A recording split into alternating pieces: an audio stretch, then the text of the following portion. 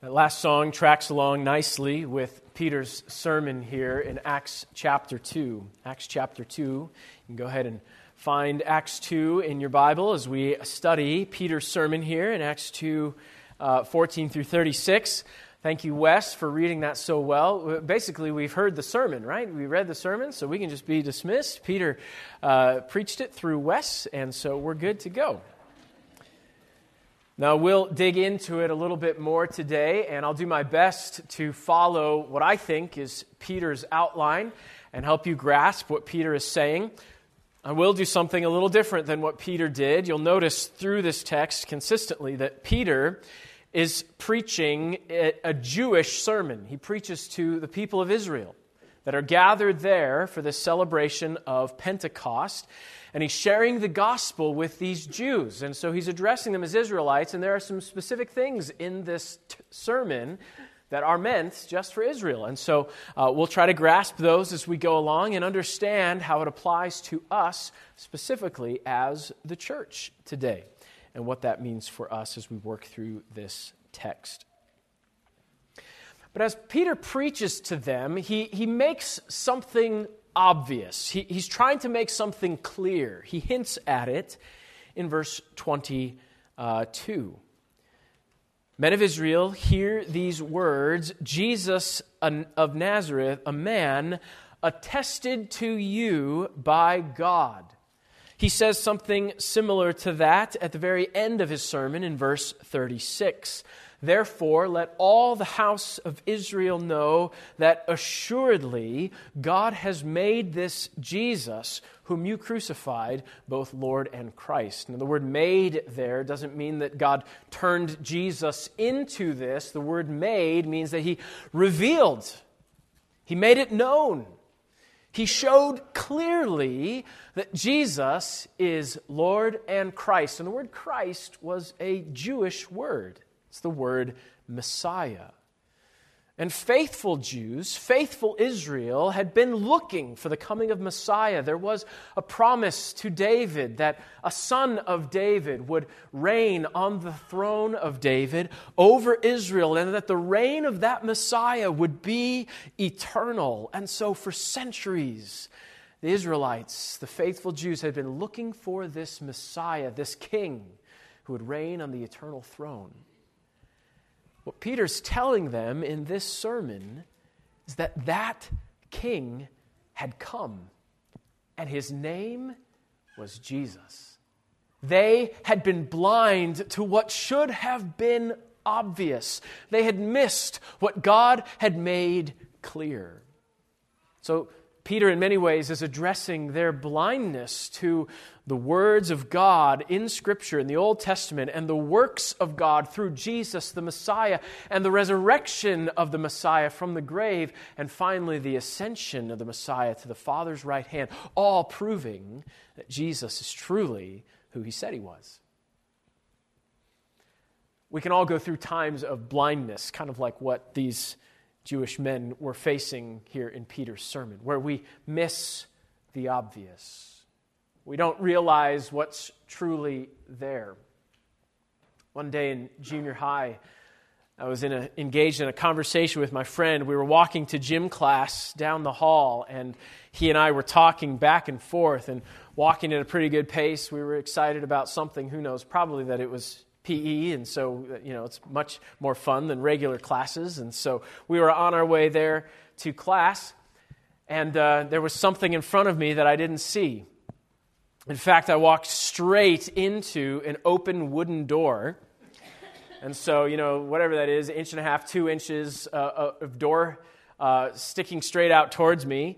And I just nailed it with my head, so had this big door-shaped bruise down the side of my face because I've been looking at my friend and just plowed right into it, oblivious to what was right in front of me. And you're all going, that explains a few things about him. We understand now.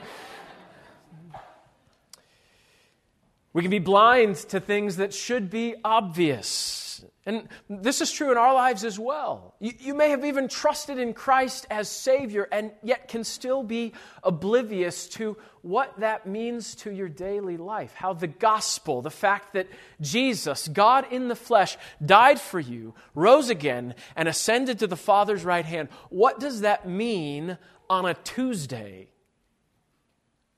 When you wake up, get ready for work, and there's this challenge that faces you at the office. There's this challenge going on in your family.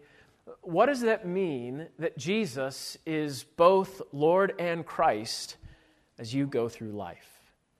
And so, as Peter seeks to kind of pull away the blindness of these Israelite men looking for the Messiah and completely missing him, may the Lord open our eyes to see Jesus in our day-to-day lives and how his identity changes everything about how we go through Tuesdays and Wednesdays and Sundays and whatever it is that we face until he comes again. As we dig into this text, Peter makes his point pretty obvious at the end of the sermon in verse 36. I won't wait till then to reveal it. I'll say it at the beginning. Verse 36 goes like this: Therefore let all the house of Israel know assuredly that God has made this Jesus whom you crucified both Lord and Christ. And so we'll put it this way today: believe God's testimony. Jesus is God and Messiah. Now in the text, as we're going to see, I think the word Lord, it can just mean master, but I think in this sermon, as he preaches to Israel, the word Lord was the word used in place of the personal name of God. They would not say Jehovah, and so instead of saying Jehovah, they would say Adonai or Lord. And so when Peter says Lord here, I think he's implying to these men of Israel that Jesus is God. But he's not just God. God's also revealed that Jesus is Messiah. That's what the word Christ means. And we get used to saying the word Christ. We're very familiar with it. It would be a little different if the word Messiah was actually translated Messiah all through the New Testament. Every time you see the word Christ, you're seeing the word Messiah in Greek. Okay? Now, we just think of the word Christ, and that's great. We can call him Christ. That's part of the title of the Lord Jesus Christ, but he is the chosen one, the Christ, the Messiah, the one who would reign on David's throne, and that's part of what Peter reveals here. And so we're going to think through that God's testimony to us today is this: Jesus is God, and Jesus is Messiah. We're going to think through what that means for our lives. Peter begins his sermon by drawing them in. Actually, he kind of meets them where they are. Do you remember how our text last week ended? The Spirit had been poured out. The disciples, the 12, and probably all 120 that were gathered there at that time, began speaking in foreign languages so that those gathered there could hear and understand about the works of God. And it led to a question in chapter 2, verse 12. All these people are hearing them speak in their own tongues the wonderful works of God. In verse 12, so they're all amazed and perplexed, saying to one another, whatever could this mean? And then there's another group of people in verse 13 who are saying, they're just drunk. So there's two responses, and that's where Peter begins. In verse 14, he stands up. The 11 are nearby. He raises his voice, and he says to those gathered there, religious men, Israelites, gathered to worship at the feast, men of Judea and all who dwell in Jerusalem, let this be known to you and heed my words. Listen carefully to what I'm about to say. Heed my words. He's telling them ultimately to believe what God has said, what God has testified to them. Verse 15, he refutes their first doubting.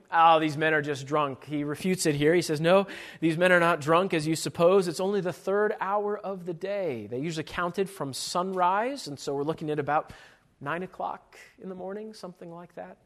So Peter's point is they can't be drunk this early in the day. They're not. Instead, what is this that you are seeing? That's the question. What does this mean? And in this first section, verses 14 through 21, Peter answers that question by giving them an example from something they would have known. He refers back to something that as devout Jewish men, they would have understood. He reminds them of a prophecy in the book of Joel. In Joel chapter 2, verses 28 through 32.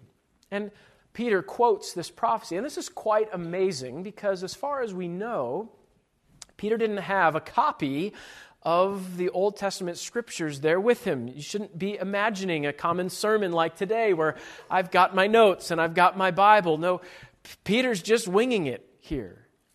This was not a prepared sermon. He didn't know this opportunity was going to come. He hadn't been working the week before to write all these ideas down and study his texts and so forth. No, this is the Spirit working through Peter, bringing to remembrance key texts. And so Peter quotes 4 or 5 verses from what we would sort of think of as an obscure text in the Old Testament. It's pretty impressive. So Peter goes to Joel chapter 2, and in that passage, there's a prophecy of God pouring out His Spirit and certain things that would happen when God pours out His Spirit. You notice them there. The occasion that Joel is prophesying about, it says, will be in the last days. And God will pour out His Spirit on all flesh. Already we're beginning to see that this is an example of the fact that amazing things happen when the Spirit's poured out, but not a fulfillment of the Joel 2 passage. The Spirit's not poured out on all flesh at this point. But in the Joel 2 text, the Spirit will be poured out on all flesh. Your sons and daughters, the word your there is referring to the people of Israel, to whom Joel is prophesying. So all the sons and daughters of Israel will receive God's Spirit. Again, not what happens here in Acts 2, though it is the pouring out of the Spirit. Your sons and daughters shall prophesy, your young men shall see visions, your old men shall dream dreams. So we have prophecy, visions, and dreams. Here in Acts 2, we have tongues. So again, a little different. On my men servants and on my maidservants, I will pour out my Spirit in those days, and they shall prophesy. So there's no exclusion. Everyone, from the highest class to the lowest class, men and women, sons and daughters, everybody in Israel will receive the Spirit of God on this day that Joel is predicting. We learn more about it in verse 19. I will show wonders in heaven above and signs in the earth beneath, blood and fire and vapor and smoke. The sun shall be turned into darkness and the moon into blood before the coming of the great and awesome day of the Lord. And it shall come to pass that whoever calls on the name of the Lord shall be saved. Now, the book of Joel is very much about the day of the Lord, and it's referred to there in verse 20. And so that helps us gain a little bit of a timeline of what Joel is prophesying. He's prophesying about the day of the Lord, which is an extension of time in which Israel would face great difficulty. They would go through trial, they would go through trouble, and that difficulty was meant to lead to repentance. That Israel would turn to the Lord and call out to Him. And then the Lord would pour out His Spirit on all of Israel after that repentance. Now, we believe this refers to the tribulation, a period of time when God will draw Israel back to Himself and then pour out His Spirit as He prepares them for the kingdom that would come after the tribulation. And so this is what Joel is prophesying about here. So why then does Peter quote this text? Well, he's explaining that this amazing event is because of the work of the Spirit. Just like they would have known to look for the coming of the Spirit at the last days after this day of the Lord, so too now they're seeing the mighty works of the Spirit. And what was the key thing that came along with the pouring out of the Spirit? Well, as we'll see in Joel chapter 2 in just a little bit, it was repentance. Peter quotes it there in verse 21 of Acts chapter 2, which is quoting verse 32 of Joel 2. And it shall come to pass that whoever calls on the name of the Lord shall be saved. You see, the pouring out of the Spirit, the work of God by His Spirit among His people was meant to call them to look to God, to call on the name of the Lord, to repent and to turn to the Lord's salvation. So here, I think, is what we glean from Peter's first point here. The work of the Spirit reminds us to look for God's salvation. Just like Joel had prophesied, there would be this pouring out of the Spirit. And it would go along with repentance in a time when Israel would turn to the Lord, and it would lead into the kingdom when the Messiah would reign. So too now Peter gives them the example that, look, you're seeing the Spirit at work, so now call on the name of the Lord. Repent and believe. In Peter's mind, and in fact in reality, I think it was actually possible that this could have led to the event that Joel talked about in Joel 2. If the nation of Israel had then repented and turned to the Lord. In fact, we'll see in Acts chapter 3 that there seems to be another presentation from Peter to the people of Israel. If you'll accept Jesus as Messiah, then the day of the Lord could be now, and the kingdom could be ushered in. But they reject Him once again. So, it is not yet the days of Joel 2, but the Spirit has been poured out, because Jesus has shed His blood on the cross and has ascended to the throne of God and has sent His Spirit just as He promised His disciples that He would do. And the works of the Spirit among us remind us to look for God's salvation. The works of the Spirit remind us to turn to the Lord for salvation. There's a story told by the chief of police in Portland, Oregon, about a time when he was a police officer in Los Angeles. I don't know if he's the police officer in this story, but it's at least a story that he had experienced and was aware of. While he was serving in L.A., a woman was upstairs in her bedroom when she heard someone breaking in downstairs. Afraid, she crawled under her bed and grabbed her phone and was able to call 911, except that the emergency system somehow was giving her problems and took her to the voicemail menu. If you'd like to talk to a customer service agent, press 1. If you'd like to leave a message, press 2. Just go, this is not what I need right now. I need to talk to somebody. And so the story goes that she began to rack her brain. If 911's not working, what do I do? Well, it occurred to her that she could maybe call a donut shop. So she searched for the nearest donut shops and called the nearest one and asked the employee of the shop if there were any police officers in the shop. The employee said, "Why, yes, there is." She said, "May I speak with him? It's an emergency." And so she reported the crime going on in her house, and the police officer left the store immediately and went to her house and was able to scare off the thief before any harm was done. Now, of course, that's just a stereotype, but in this case, it turned out that it worked. She heard something in her home, she called the right place, and then she called a second place, and it worked. The police officer was able to come and to save her. She heard the sound.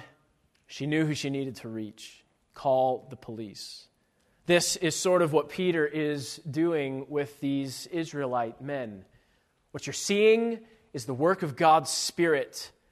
Now what you should think is turn to the Lord and repent. The pouring out of the Spirit is a sign of the Messiah. It's a sign that God is ready and preparing for His kingdom. So turn to the Lord. Lift your eyes to His salvation is what Peter is calling to them as he answers their question, what does this mean? It means you need to look to God for salvation. So too we ought to look to God's salvation when we see the works of the Spirit around us. You see, Jesus had done here just what he had promised. You remember his farewell discourse to his disciples in John 14 through 17 when he tells them that the Spirit would come, and though he had been dwelling with them, the Spirit would now dwell in them and would help them. Or in John 14:26, when he told his disciples that the Spirit would instruct them and bring his words to remembrance, maybe kind of like with Peter remembering Joel 2 here. The Spirit in John 15:26 would testify about Jesus as Messiah. Here it's happening. In fact, this is really the first full fulfillment of Acts 1:8. Peter is witnessing to the Christ that Jesus is the Messiah. John 16:7 and 8, we're told that the Spirit would convict the world of sin, righteousness, and judgment. Exactly what's happening right here as Peter speaks to these Israelite men. You and I also see the Spirit in one another as we see the fruit of the Spirit. When in your brothers and sisters in Christ, you see love that is sacrificial. You see joy that has no earthly explanation. You see peace and patience and gentleness and self-control. When you see these things in one another, you see the Spirit at work. And it's a reminder to us to keep our gaze lifted to heaven.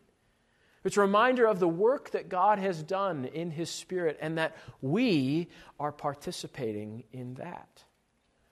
As you see God's Word at work in your heart or in the hearts of others to convict of sin, to help us grow, to make changes, you see the work of the Spirit, and it lifts our gaze to our God and to our Savior and to what He's doing among us.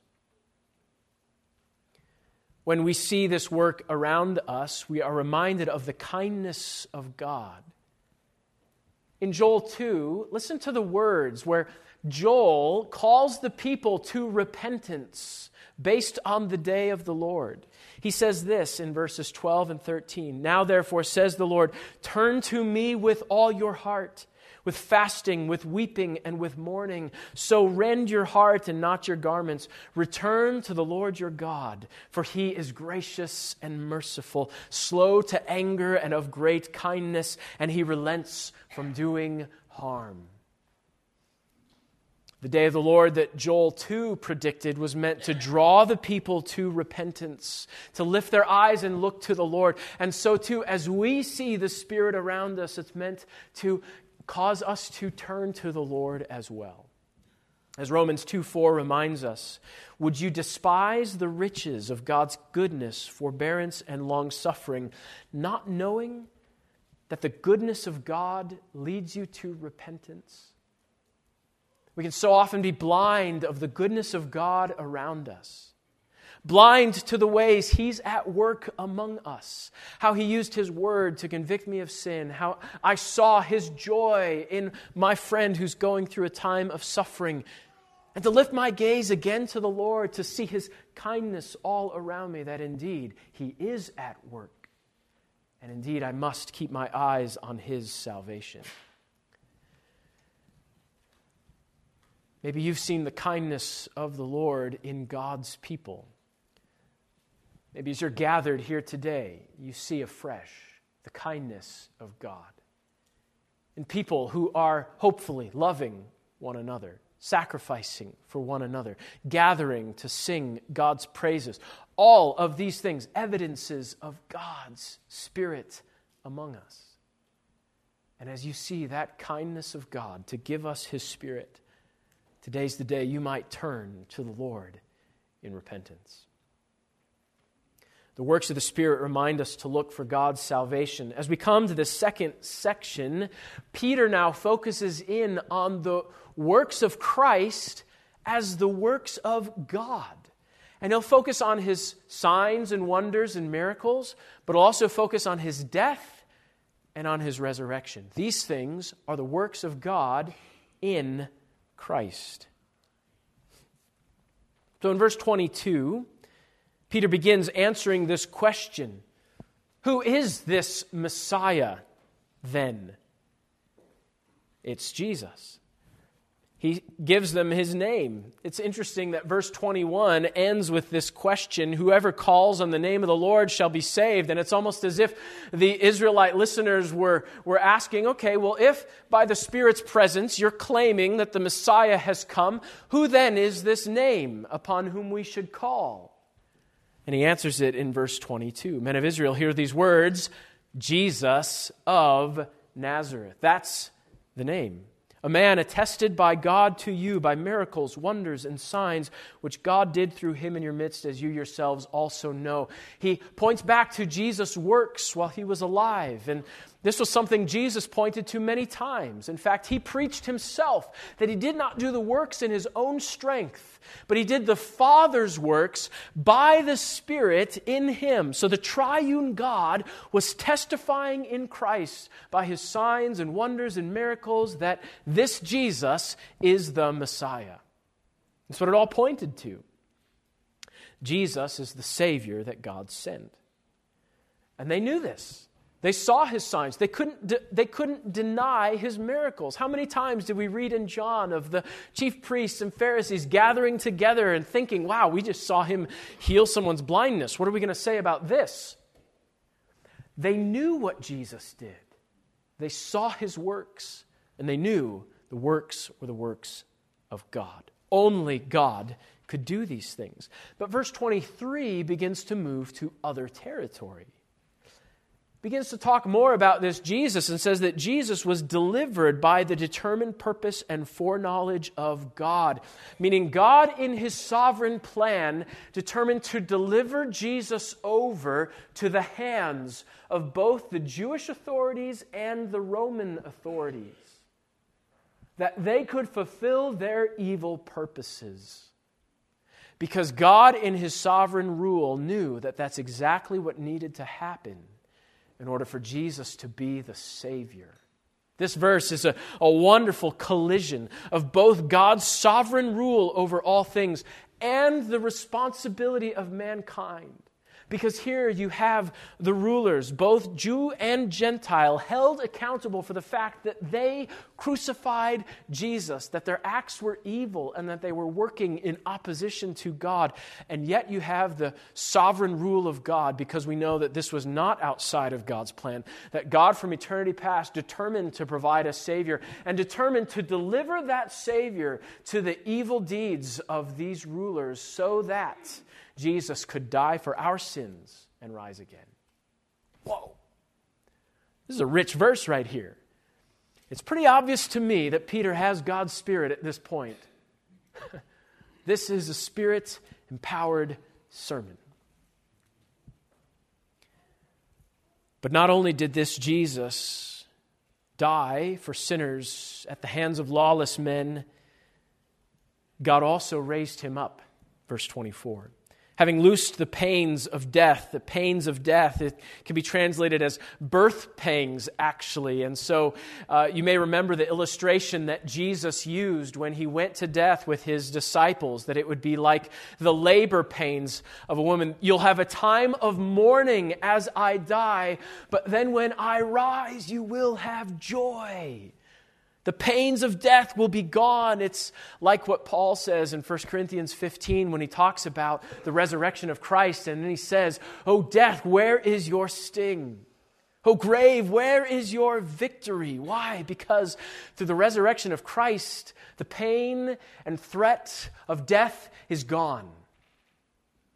We know that we may face it. We may die in the flesh before Christ's return for his own. But we know because of Jesus that death is not the end. The pains of death have been defeated. Why? As verse 24 says, because it was not possible that he should be held by it. When Peter explains that Jesus did the works of God in his miracles, in his death, and in his resurrection, he's not explaining that he was just empowered by God. Peter's explaining that Jesus was God, and that's what this final phrase means. It was not possible that death could hold him. I love that. So in God's predetermined plan, he said, sure, You fulfill your evil desires and put him to death. Just try to hold him down. And as Jesus died for our sins and death, and Satan tried to hold him, it was not possible because Jesus conquered our sin and death. And through his cross and resurrection showed that indeed Jesus is doing the works of God because he is God. The Messiah, the King, God in flesh. Jesus' works were the works of God. It's undeniable. Yesterday, I worked on a project at home. A few months ago, a rock had flown up and hit my windshield and created one of those little bullseye patterns, down towards thankfully it's down towards the bottom. And I let it go for months, but thankfully it didn't grow, it didn't spread or anything like that. And so I've been trying to think of a way I could fix that. And I really couldn't come up with any way to do it on my own. So finally I gave in and bought a little kit online, a windshield repair kit. And it comes with this X-shaped piece of white plastic with a little circle in the middle and 4 suction cups. It looks like something NASA would use in outer space or something. It looks like you're doing something really high tech. And so what it does is you suction that to the windshield around the spot, and you center that hole over the spot, and then you screw down a pressure nozzle that just puts some pressure down on that bullseye spot. And there's a rubber tip that kind of seals it. And so that little X is putting pressure on that spot. And then you drop some drops of this clear white resin into the tube. And then there's another thing you screw down. And that forces the resin into the cracks. And so because there's that pressure, the resin doesn't just come out, it stays in and is forced back into the cracks. And it's pretty amazing. I actually watched as the cracks in the glass, as the resin crept down those cracks, the cracks would kind of just disappear. It was really weird. And so you did this, and then there were a few more steps in the process to get all that resin in there, and then you put the car in the sunlight, and the sun dries or hardens the resin and seals it all up, and then you scrape it, any leftovers off, and it's going to be mostly gone. And probably if I'd done it perfectly, it would be gone, but you can still see it a little bit. But it was amazing. It sealed it up. It sort of fixed the problem. It's not going to spread any further. Water's not going to get in there. And I was just impressed by how well this thing worked. And it became clear to me that without those specific tools, there really was no way I could have done that. I mean, I could have tried to drop like some super glue down on top of it and, press it in with my thumb, but then my thumb stuck to the windshield, and then, you got all sorts of issues. Thankfully, I didn't head that route. But this tool was really impressive. I mean, it's, $15 on Amazon or something like that, and it solved the problem. It sealed it up, and it did the job exactly as it was intended to do. And I really couldn't have done it without that tool. Just the right amount of pressure and just the right spot and the right kind of resin. Who knows what that's even made of, that it just disappears in glass. And all these things were clear. It just needed to be this tool. And this is sort of what Peter's doing as he refers to Christ as doing the works of God. He's showing these Israelite men it could only be Jesus. He's the only one. Nothing else can solve your problem. He did the works of God. He died on the cross, and he conquered death by rising from the grave. It's him. He's God in the flesh. Jesus' works were the works of God. It's an undeniable truth. For you here today, you may not have trusted in Christ as Savior, and so it begs the question, what will you do with Jesus, who worked the works of God, whose death and resurrection are parts of undeniable history? What will you do with Jesus? This also reminds us that God has all power, that his sovereign plan sometimes allows us to step into our evil ways and do evil things, and God in his sovereign rule is using it as a part of his good plan, and the cross reminds us of that. Even when we see things as dark as death, we know that God's sovereign rule is not undone. The cross reminds us he still sits on the throne and uses even the most evil act in history for his good purposes. Finally, we're reminded that God was at work through the Son by the Spirit, and that he works in us the same way today. Friends, you and I can work the works of God, so to speak. Why? Because Jesus died for us, and so now we're united to him. The Spirit dwells in us. And just as Jesus did the works of the Father, apportioned to him by the strength of the Spirit, so too we are to do the works of the Father, because we're united to the Son by the strength of the Spirit. And so as we bear witness, as we walk in the Spirit, as you see the Spirit at work among us, you're seeing God at work in and through you. And that's cool, even on a Tuesday morning. To remember that with the presence of God's Spirit in me, the Lord Jesus left me here to continue his works. And that's why I'm alive today. As we come to the final section, in verses 25 and following, Peter refers to two passages, and so we'll separate them out into 2 points briefly here. But he looks at two psalms. And what he does here is he shows how both the resurrection and then also the ascension prove that Jesus is the Messiah. And so our third point today is that Jesus' resurrection proves his identity as Messiah. Not only is it a work of God, but it was prophesied that the Messiah would rise. And it may have been that these Israelite men were asking, okay, well, if you say that this Jesus is the Messiah, what was predicted of the Messiah is that he would literally reign on David's throne in the kingdom. So if Jesus is truly this Messiah, why is he not sitting on David's throne reigning right now? It's almost as if Peter answers that question in this next section. So in verse 25, he quotes Psalm 16. Psalm 16 is a psalm of David. And so David is speaking there in verse 25. I foresaw the Lord always before my face, for he is at my right hand, that I may not be shaken. This is all pretty typical psalms of David here. David's confident the Lord is with him, and he has hope in the Lord is near, and so he's not shaken. Verse 25, David's heart rejoices, his tongue is glad, his flesh rests in hope. Why? Because the Lord is near.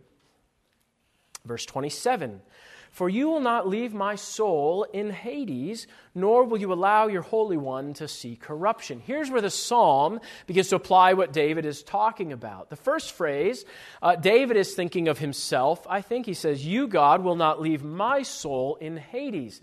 David knows that he will die, but he knows that his soul will not be left to the grave. I think David believes in a resurrection. But why would David believe in a resurrection? Well, notice the second half of verse 27. Nor will you allow your Holy One to see corruption. The tense changes here. The subject changes here. Now David is talking about this Holy One of God, which I think refers to the Messiah. That God's Messiah will not see decay. That's what the word corruption means.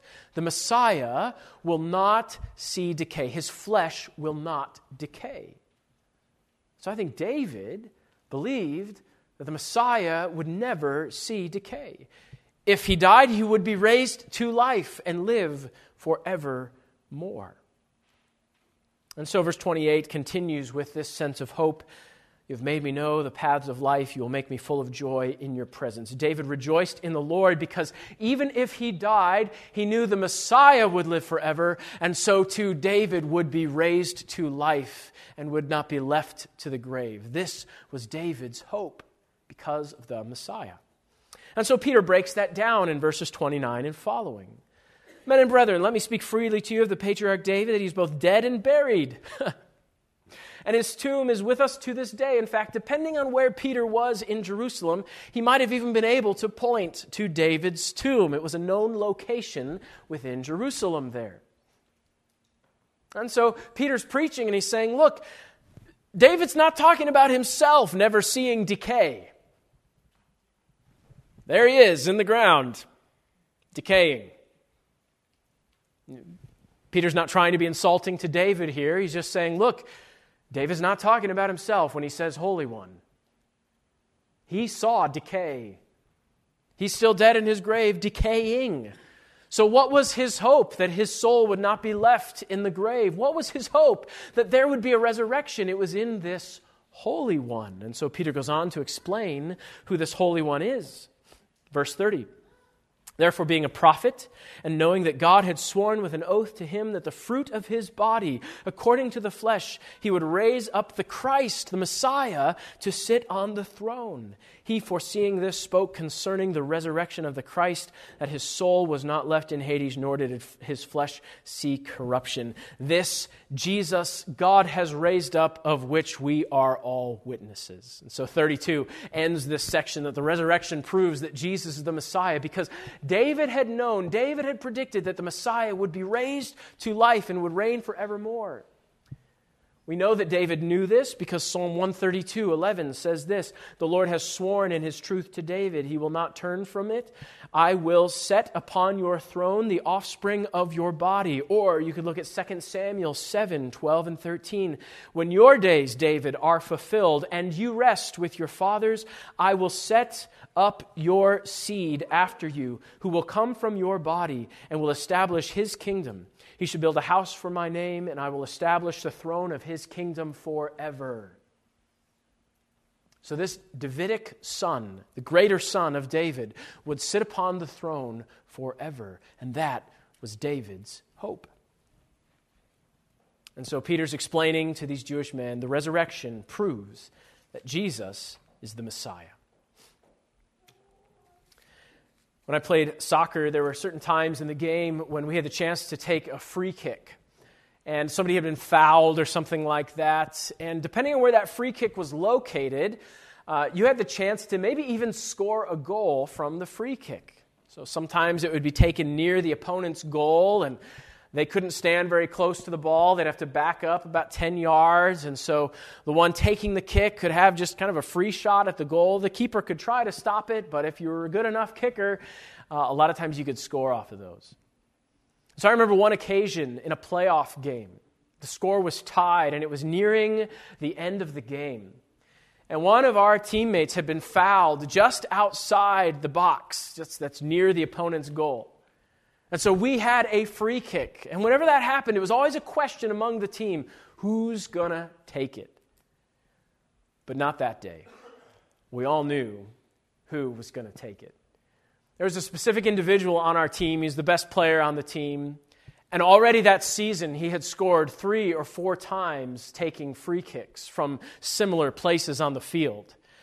And so you could kind of sense it among the team. As soon as the whistle was blown, as soon as the spot was shown to us where the kick would be taken, we all sort of looked to this one player and we knew he'd be taking the kick.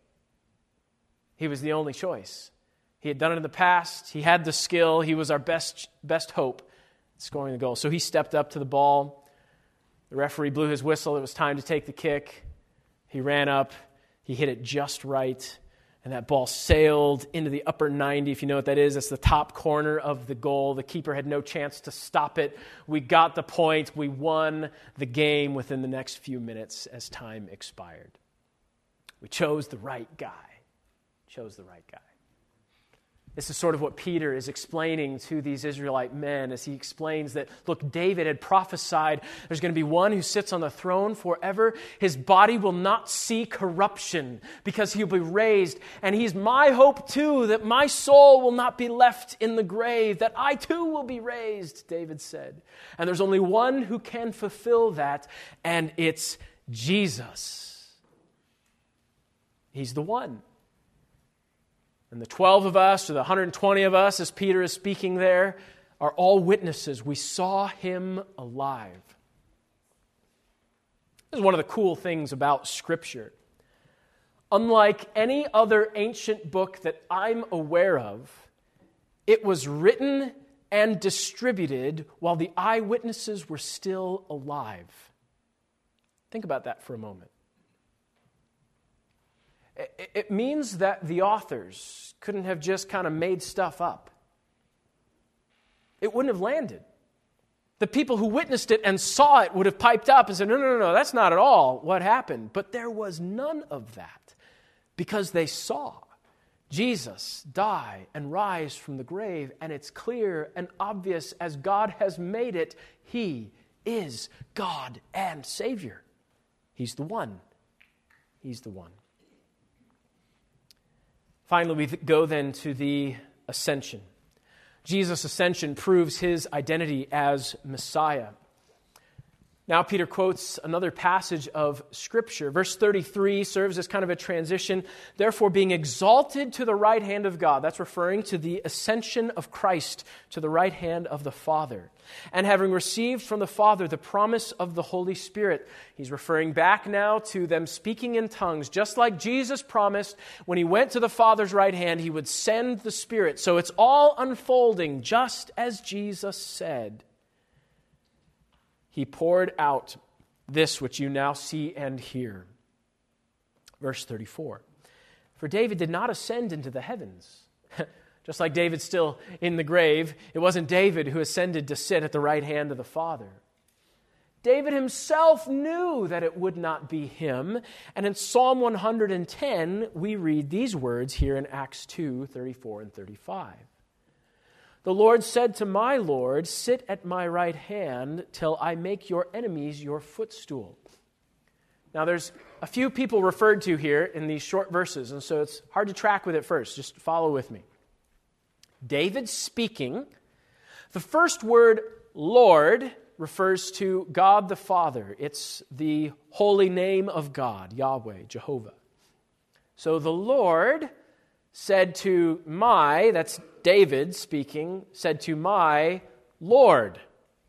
So there's another Lord mentioned. The Lord is not speaking to himself, but David is saying he has another Lord. The Lord said to my Lord, sit at my right hand till I make your enemies your footstool. Who else could be David's Lord but the Messiah, the one who would reign on David's eternal throne over Israel? And so Peter's drawing the conclusion accurately that David is referring to the Messiah here, and that the Messiah would have a period of time when he sat at the Father's right hand before he came to sit on David's throne over Israel. And this says a number of things about the Messiah. That the Messiah is God. Only God can sit at the right hand of God. That the Messiah is the one with the right to reign. That God, during this intermediary time, is making all enemies his footstool so that when he returns, he then will sit on that Davidic throne and reign forever and ever. The ascension proves his identity as Messiah. It's all unfolding exactly as God had planned it.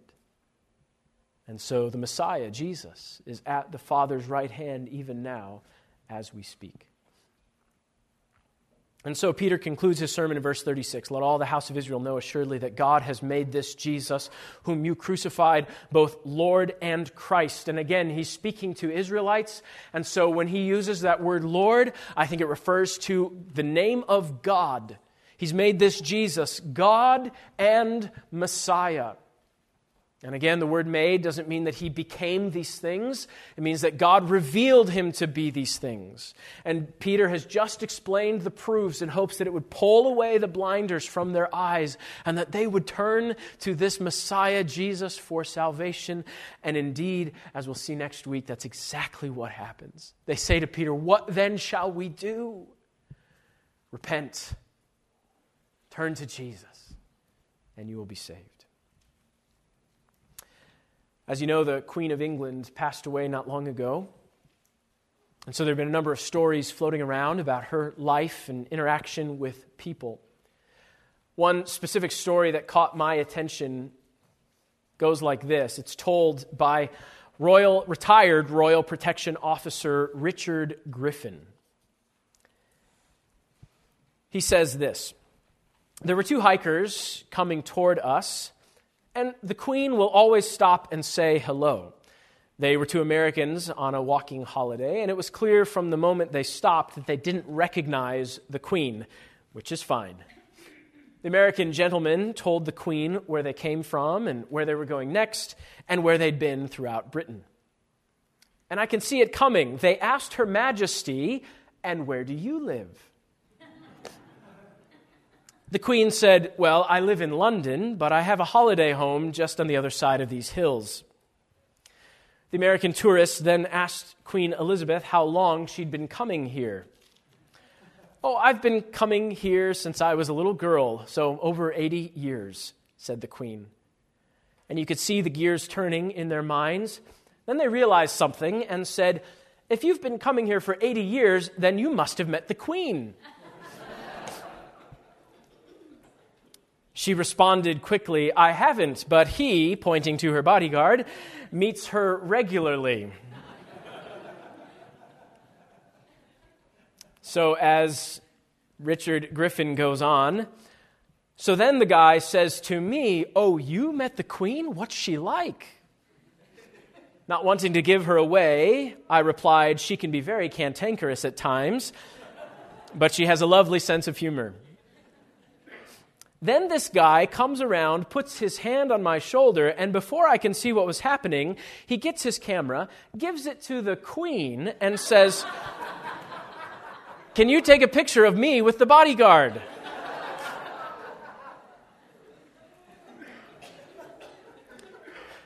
Queen Elizabeth takes the picture, after which we traded places and also took a photo of them with Her Majesty, all the while them having no idea they were getting a photo with the Queen. After they left, the Queen said to me, 'I'd love to be a fly in the room when they show those two the photographs to their friends in America, and hopefully somebody tells them who I am.'"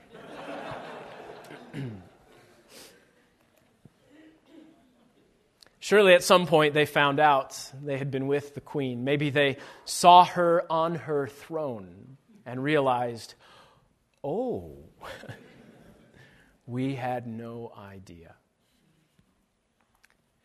As Peter unfolds the sermon to the Israelites, he's lifting their eyes to the throne of God where Jesus sits.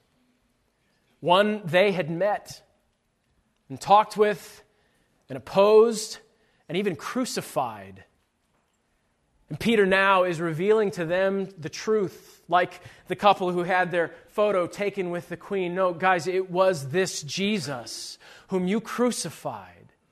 He's the one on the throne. He's both God and Messiah. Turn to him today." This means so much for us in our day-to-day life. Jesus is God and Messiah. There, from the Father's right hand, he is the head of the church, Ephesians 1. He secures our position before God so that even though we're dead in our trespasses and sins, he's made us alive and seated us with him in the heavenlies. He is our mediator there at the Father's right hand, giving us access to him. He is our advocate and friend, as 1 John 2 tells us. He's the author and finisher of our faith, who for the joy set before him endured the cross, despising the shame, and has now what? Sat down at the right hand of the Majesty on high. There is one Savior, and it is Jesus, and he's there at the right hand of God, and that affects you every day of the week because he's ministering to you even now. He conquered death, so you have hope. He's interceding for you before the Father. He sent his Spirit to dwell in you so that you could continue his works. It's him. He's the one. And he did it all. And so as you face your Tuesdays, take the blinders off. Lift your eyes to heaven. See the one seated on the throne who gave his life for you, whom you crucified, yet he loves you and paid for your sins and is with you today by his Spirit and is helping you to walk with him as you move forward. This is Jesus. Let's pray. Father, we thank you for this rich text, Peter's sermon. As we go from here today, help us to be faithful, to keep our eyes fixed on Jesus, to live as he is our Savior, helping us every day, in and out, up and down, always with our Savior. We thank you, and we pray in Jesus' name. Amen.